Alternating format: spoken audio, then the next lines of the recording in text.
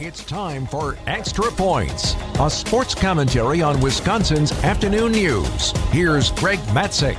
5 years ago, 10 years ago, 20 years ago, college athletes, the best of the best in baseball, football, and in basketball, would ultimately decide whether to stay in school or leave early for a shot at the major leagues or the NBA or the NFL. The idea? Hey, go get paid while you can. Well, the latest trend in college sports may offer some of those athletes a better opportunity to make more money by staying in school.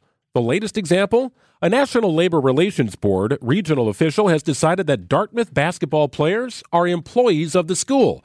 Well, that clears the way for an election that would create the first ever labor union for NCAA athletes. Think about that. Playing for the school or playing as an employee of the school. How do you view student athletes, regardless of the sport or discipline? This, coupled with the new and Wild West rules of name, image, and likeness, have afforded college athletes different sorts of benefits that no other athletes prior to the last 5 years or so have been able to legally participate in. So what's the best course of action for the tennis player or the volleyball player? Maybe the track and field athlete that's pretty good but doesn't really have true Olympic dreams or won't go pro in the NBA.